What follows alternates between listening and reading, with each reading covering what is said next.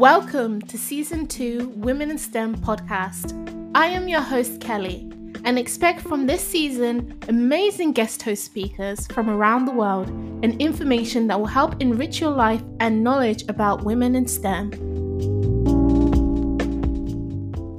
Welcome to the Women in STEM podcast. I'm your host, Kelly, and today we'll be discussing why diversity and inclusion will help mitigate the engineering shortage.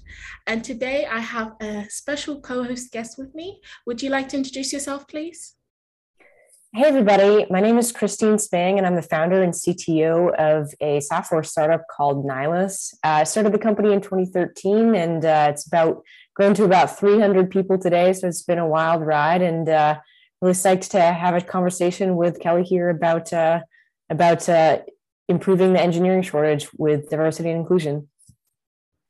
Your career, like the title of your job, sounds so interesting. Would you be able to delve into your career path so far?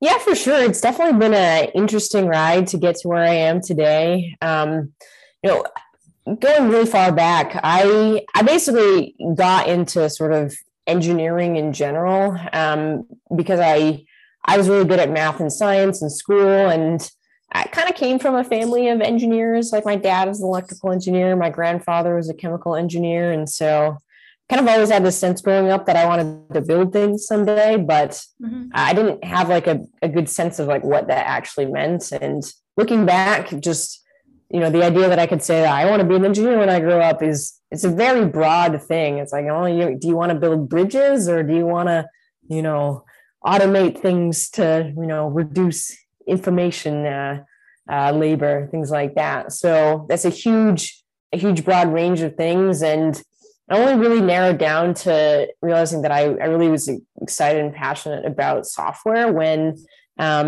basically in high school, I got into programming through online gaming. And so I started essentially learning to code in high school, and then I helped contribute to this game that I was playing online, and that game only ran on Linux. So I kind of followed things down to learning about Linux, and I started contributing to this flavor of Linux called Debian. And then kind of the end game of all that was that I decided that I really wanted to go to MIT and study computer science. And that's what I ended up doing. And so at MIT, basically, I was introduced to entrepreneurship through kind of this like very nerdy obsession with programming and sort of open source Linux environments. So basically, I met some folks through the computer club at MIT who had started a company commercializing some technology that they had developed for their master's thesis. And so I actually ended up starting to work for them part-time when I was a senior at MIT, and ended up deciding not to go to grad school. That was kind of the default thing I was looking at, to go join that startup full-time. And so I learned all about startups through that kind of first path in my career. And after the founder sold that company to Oracle, and I was kind of trying to figure out what I was going to do next, I decided it was a good time in my life to do something that may or may not work out. And I ended up starting Nihilus at that point. And, I'd be lying to say that I, knew that it would turn out the way that it had. And, 8 years later, I would be, running a pretty significantly sized company at this point. But it's been a super amazing journey, and I've learned a lot. And, started out just building the product here at Nihilus. And then, I've gone through a lot of different phases. One of the great things about startups is that, your job changes all the time. It's not like you start a company and then you do the same thing for the next 4 years. I started out building the product, but, at that time we also had to do, literally everything. I had to get on the phone with potential customers and, pitch them the product and help them try to integrate and things like that. So I've done everything from, there was a couple points where I managed our entire engineering team, and I didn't have experience with that beforehand, so really had to learn things on the fly. And at this point, I've moved away from that, was able to hire in someone to focus on managing the engineering team. And today I do a bunch of different things, everything from doing a lot of speaking and sort of external facing events for the company, as well as I do a lot of work with our customers, and still am involved with a lot of the kind of internal technical roadmap and sort of how the platform is evolving. So there's kind of a lot of different things that I do, kind of juggling this, like, technical role, as well as just, when you're a founder of a company, like, I feel like there's this portion of your brain that's like kind of always thinking about just like the entire company. Mm-hmm. So things like, is the culture evolving in ways that are positive, and that, is the company that I want to build as the company has grown. We've about tripled the size of the company in the last year and change.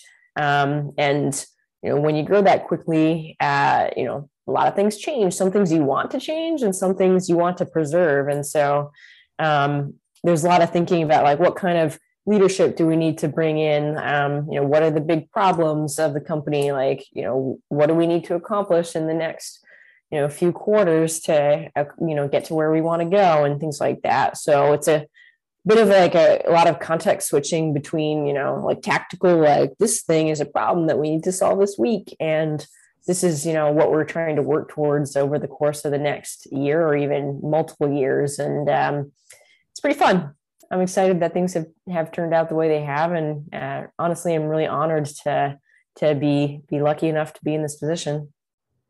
Yeah, wow. It sounds like your career has definitely rocketed off. And throughout your career, it sounds like you've had quite a interesting journey, but have you felt like you've received any backlash or received any resistance because of diversity and inclusion with regards to you wanting to start your own co-found? I feel like for me, it's been largely a positive thing. One challenge as a startup is that you want to stand out and be seen. And so for me, being a female in tech, and especially kind of wearing that CTO hat at the company, it's been a way to stand out and to be seen as unique and interesting. So I feel like it's helped me spread kind of the word of the company, and just be memorable. Because people remember things that are different more than they remember things that are the same. That's not to say that there haven't been any challenges. I definitely find that just getting to a point where I feel like I belong in terms of just being a part of the entrepreneurship community, it took quite a while. And I feel really lucky that I had a lot of great sort of male allies and mentors at the startup that I joined out of college. And no one ever told me that, like, you can't do this because of who you are. I feel like I've surrounded myself with folks that have been very supportive. So I know some people have run into like really sexist experiences in terms of like raising money or things like that. But for me, it's generally been quite positive. And I know there's a lot of work to do for the industry, but it's so rewarding that, I want to help other people get into this and succeed, and, bring things to the world that the world needs. So that's kind of my point of view on that. Great. And for our listeners, some of them may have heard of diversity inclusion. For some of them, it might be their first time and not really understanding what it means. Would you be able to explain what you mean by diversity and inclusion? Yeah, for sure. Some folks today expand that to say diversity, inclusion, and equity. But the big picture is being actively welcoming and seeking out people that bring new perspectives, new backgrounds, whether that's race or gender or, socioeconomic background growing up, things like that. The general idea is that there's, majority groups out there who hold a lot of the power and sort of decision-making abilities, as well as, just have more influence in the world. And in a company, that might be things like leadership or just, the general makeup of a company. And so focusing on diversity and inclusion means, actively trying to bring people from different backgrounds into your company, making sure that in order to succeed in an organization, you don't have to look or be a certain way. So I think there's a big part of it that's kind of this softer thing about just expecting there to be differences, and so losing assumptions about where someone's coming from.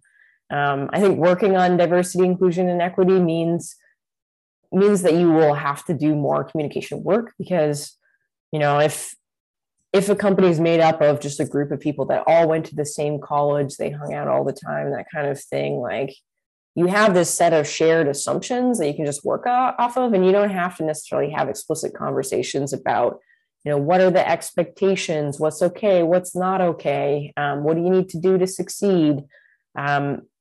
People have this implicit understanding of what all those things are, but if you really care about diversity and inclusion, you need to be more explicit about those kinds of things, because you don't have that shared background. So for us, it's really meant, making sure to go out and look for people to join the company from, groups that we don't have represented in the company, and then also holding ourselves accountable to advancement and, having different folks in leadership. And this was actually a topic that you came up with, and I found it very interesting that you referred to the shortage of engineers. So why do you think there's a current shortage, and what has been your experience with that so far? Yeah, for sure. Over the past number of decades, the pervasiveness of software in terms of all of the things that are enabled by it has, really continued to grow at a very fast pace. And, what that has meant is that, many different companies, more so ever today than in the past, are trying to hire engineering teams so they can build out software, so they can automate workflows within the company, so that, like a lot of different companies that didn't used to need to have, an app for your phone, things like that, now need to have that today. And so, I think it's two things. One, the demand for software engineering talent has really increased. And then, especially in the last couple of years with the coronavirus pandemic, that trend is only accelerated. Probably, 10 years worth of change happened in the last 2 years, and that put even a quite a bit more pressure on those talent markets. I see it, running the company in that, salaries have increased in kind of the software engineering field in a way that's, outpaced just the broader kind of employment market. And it's very competitive. There's a lot of leverage that employees have in terms of, being able to find a place that, they really want to work, and employers have to sell those candidates to bring them into their companies. So kind of just big summary of that is that, software engineering is a very competitive market today.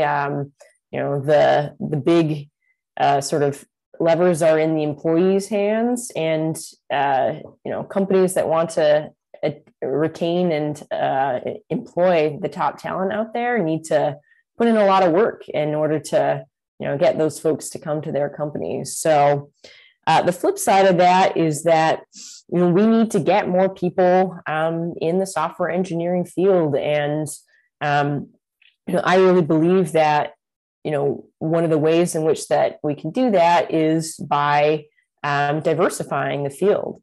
It's still the case today that software engineering overall is, for example, only about 20% women. And that, that's varied a bit throughout the decades, but, imagine if there were 50% women in software engineering, that would, help a lot, given that, we're still in an environment where demand is outpacing supply for software engineering talent.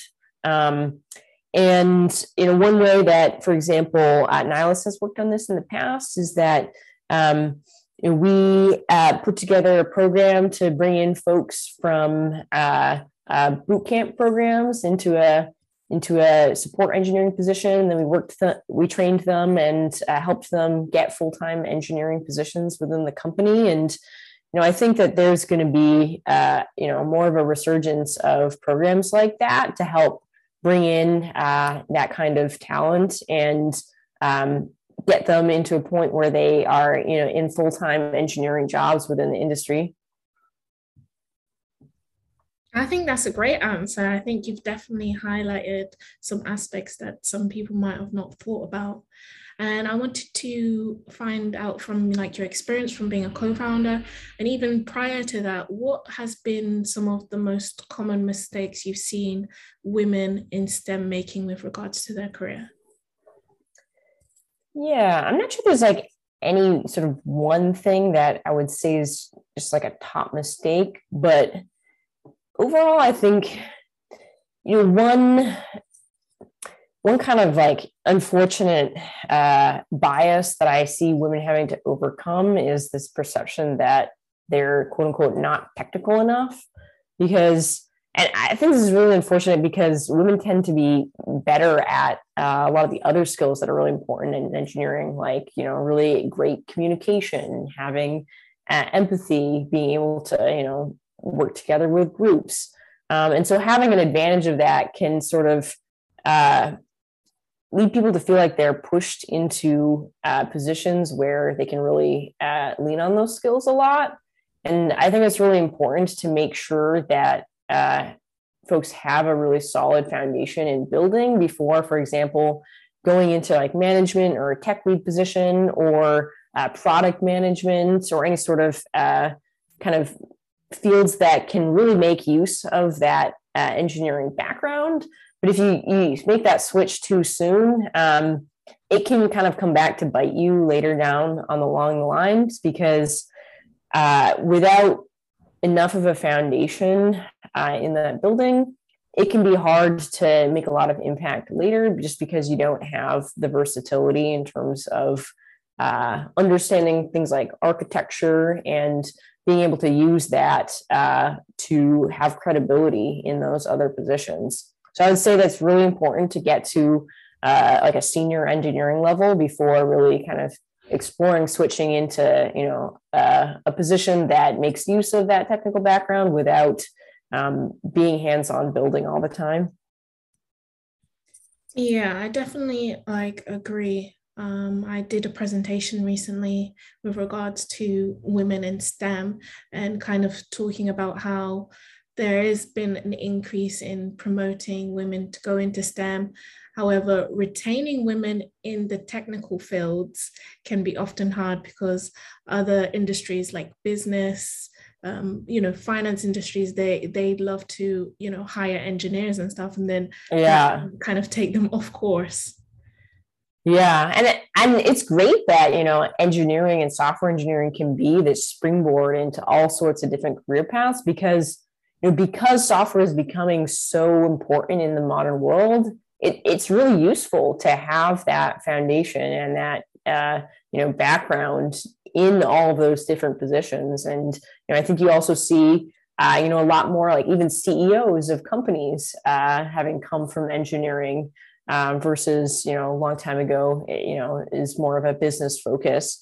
But yeah, the main takeaway is just like, don't do it too soon, because you'll be much more effective later on if you get to a level where you can, architect systems and be really independent in the building role. And then go take that and make it your superpower in terms of product management or being an engineering manager, director, things like that. Just don't go adjacent too soon. Yeah, definitely.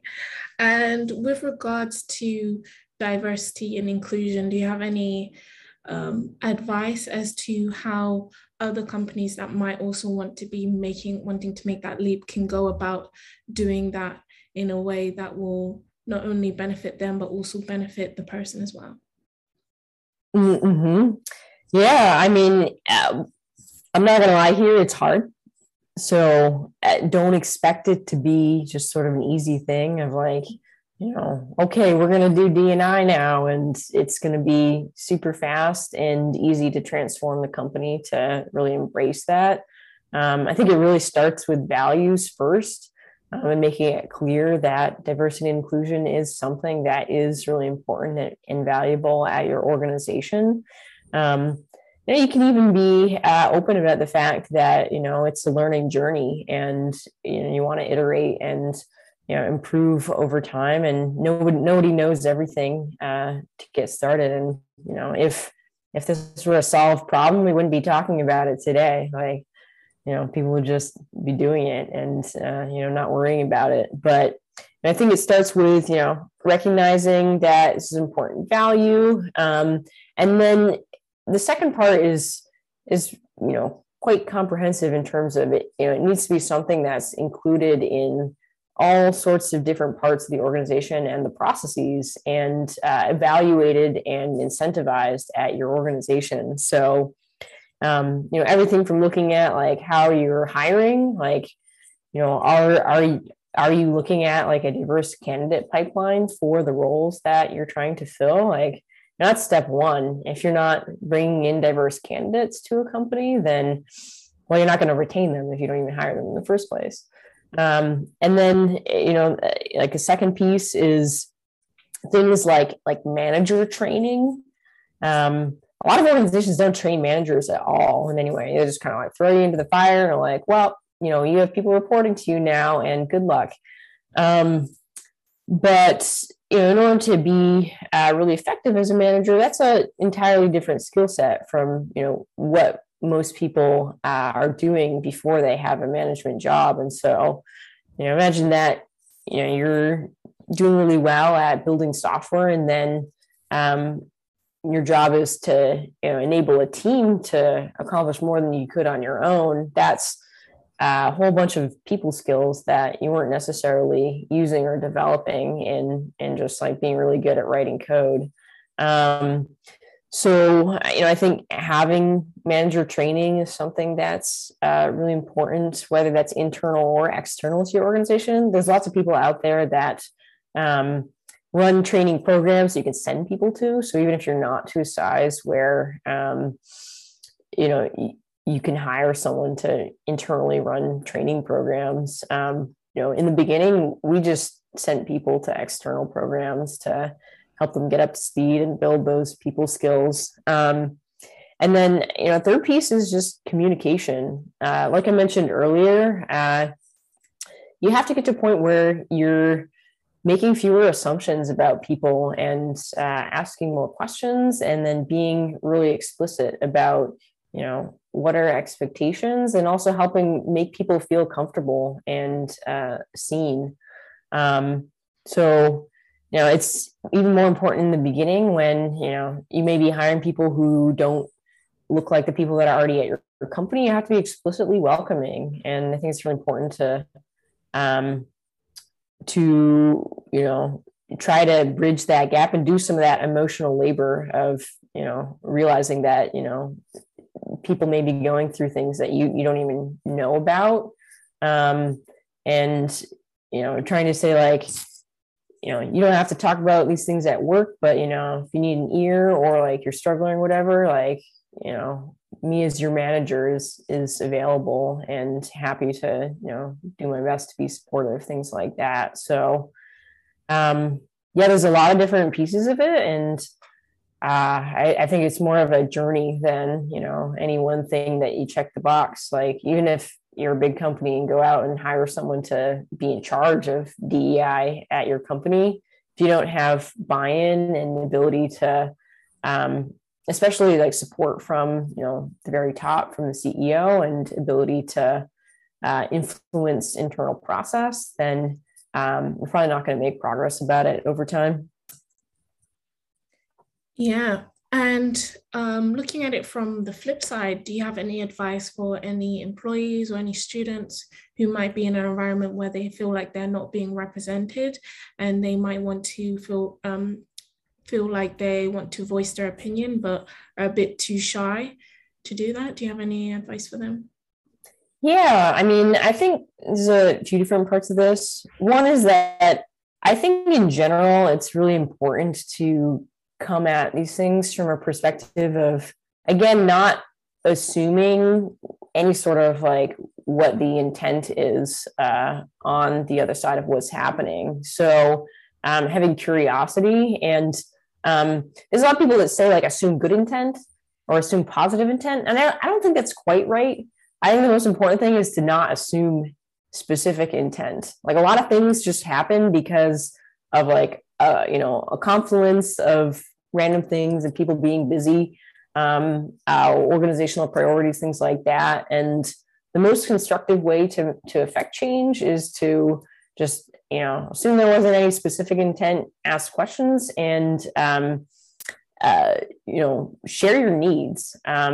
I would start out by having conversations with your manager about like how do you advance within this company? Like, what do I need to do to make a bigger impact, and making it clear that you do want to advance in your career, and sharing like what that looks like to you. Like, is it important to you to get praised in public? Do you like how do you align about like what timeline it might take to get to the next level? What are the things that are rewarded and valued at your organization? So it starts with communication first, and you taking control of your career and being clear about what you're looking for. And you may get different responses to that from your manager. In the best position, like your manager will be supportive and will do their best to try to help you. But you also get more information if that's not the case. Like maybe your manager is not paying that much attention, or in the worst possible situation, if they're downright not supportive, then that maybe it's time to look for like a lateral move within your organization, or even look at potentially moving organizations. And if you don't initiate those conversations, you just don't have information about whether this is going to be a place that's worth your while to invest. But assuming that you do get a positive response, there's no downside to that. It's a win-win situation. It might be uncomfortable, but like you're gonna win either way, in that you'll either know that what you need to do here to succeed, or that you should be looking somewhere else. It's really helpful to be constructive in terms of suggestions. And I don't mean to say that like you should like take on a whole nother job, but advocating for specific things, like even things like, having your organization sponsor or start like an ERG for people from a specific background. Like, for example, we have like a gender minorities ERG, a parents ERG, people of color ERG, things like that. And that's one way to form community within people of specific groups within a broader organization, and provide support. And yeah, just being constructive about what sort of things you're looking for from leadership is super helpful, because again, people are really busy. There's a lot of pressures running a company, and it's a lot easier to help someone out if they're asking for something specific than if they're just sort of venting about a problem. Right. And I'm sure that there's going to be some other listeners listening who are very interested in your career path and might even want to follow in similar footsteps. So do you have any career advice that you've received that stood out for you? Any tips that really helped shape your career? Yeah, this is like maybe a little bit non-standard perhaps, but when I was at the first startup that I was at, the CEO there gave a lot of advice about like being really smart about what you do with your money, actually. So I started investing when I was 22, just in the public markets using index funds. And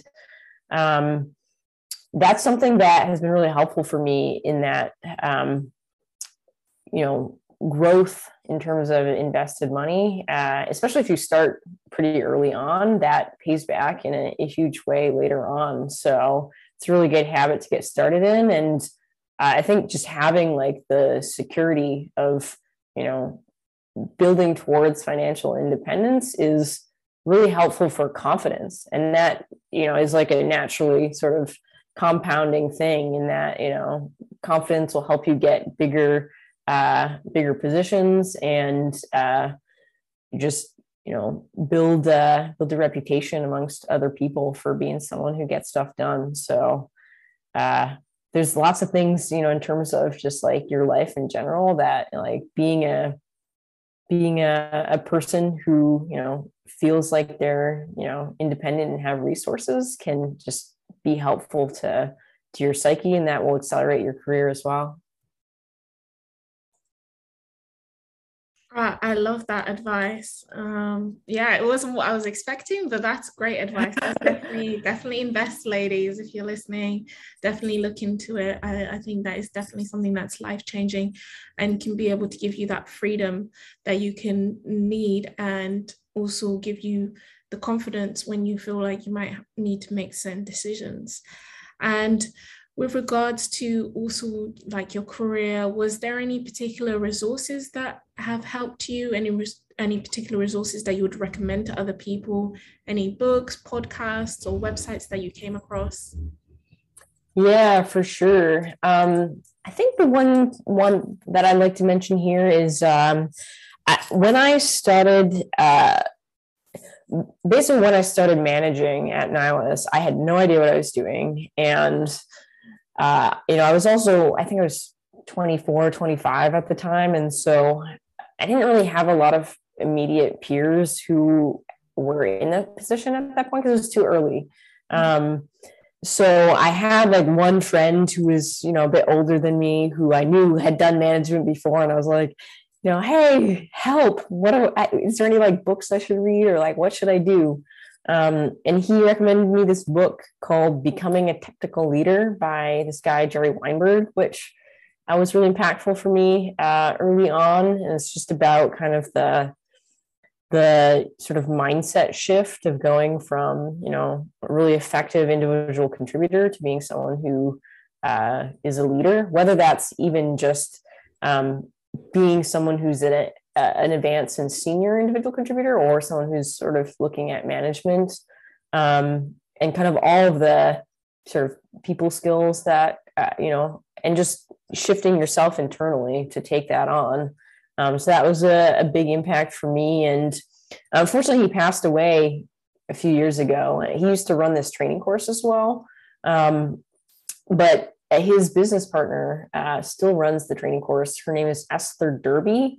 And I don't remember what it's called these days, but her sort of week-long workshop for leadership is super good. And it's one of those things that, like, maybe there's not like a specific tactical thing that you like immediately go back home and do right away, but like the internal shifts that it sort of sets the snowball going, I found to be really impactful for me in terms of like building my confidence as a leader. And that's been super important for me because I'm not gonna lie here. I didn't see myself as someone who like should be in this position. And it's been a long journey for me to be okay with myself in this position, and to feel like, you know, I'm someone who is a leader and who should be a leader and who can be a good leader, because I don't look like the people who are sort of historically, you know, held up as examples of leaders.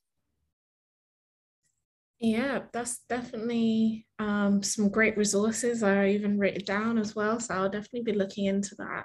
And I know in particular, like with engineers, we tend to get told that a lot of engineers don't have very good soft skills, like, you know, dealing in the workplace, dealing with other people.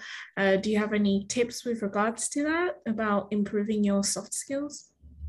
It's all learnable, and don't let anybody else tell you that it's not learnable. It's just another skill that you got to build up and practice and work on. Just like, you know, writing code or doing data analysis or any other thing that you work on. You know, for example, I probably the first time I ever did public speaking was when I was, I don't know, early 20s, and I was really bad at it. And you're just going to be really bad at it for a while. It's okay. But it is something that you can practice and learn and get better at, and you get more comfortable at. There's, also like communication skills, and even just like reading other people. It's very learnable. And so the important thing is to, decide to get better at it. And then there's tons of resources out there, from books to online courses. If you're in a position to get like a coach, that's also something that's really valuable for that kind of thing. And so there's plenty of ways to go about improving on those skills. If you set your mind to it and decide that it's something that is really important for you to get better at. Yes, I agree as well. I've been trying to improve my soft skills. So I've been joining like Toastmasters, doing more public speaking, putting myself out there sometimes, in things where I might feel like, oh no, I shouldn't be doing this. But I feel like you get better as you go along. And I definitely encourage people to also look into improving their soft skills as well as their technical. They tend to come hand in hand, especially when working in the workplace. Before we end this interview, do you have any particular topics or advice that you wanted to give the listeners that we haven't already covered? That's a good question. I would just say, believe in yourself, and, things that are outside your comfort zone right now, like, if you spend enough time in that place, your comfort zone expands over time. So it's not going to be the case that if you find something terrifying right now, as long as you're kind of incrementally exposing yourself to it and being okay with not being the best at it right now, it'll improve and get better over time, especially, if you can find other folks to support you and peers to talk about it, and, be on the journey together. So keep at it, and you'll see results. Great. And how best can people connect with you? Yeah, for sure. I'm on Twitter, just at Spang, Spang. I also run a monthly webinar video podcast thing for my company called Hang with Spang. If you want to get more content like this, I'm not sure what the best place to find it is. Probably on the Nihilist Twitter, twitter.com/Nihilist, NYLAS. Or we also have a blog at nihilist.com/blog. And you should be able to find links to the various events that we're holding. And feel free to, send me a Twitter. I'd love to connect.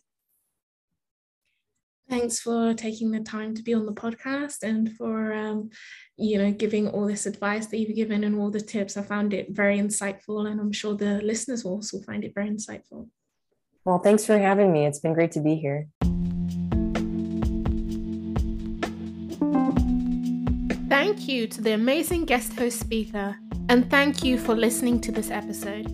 Please make sure to follow the podcast and to follow me on social media at Kelly_engineer on Twitter or Instagram. As well as please make sure to check out our new YouTube channel called Women in STEM Podcast to see our latest episodes visually. Until next time, bye!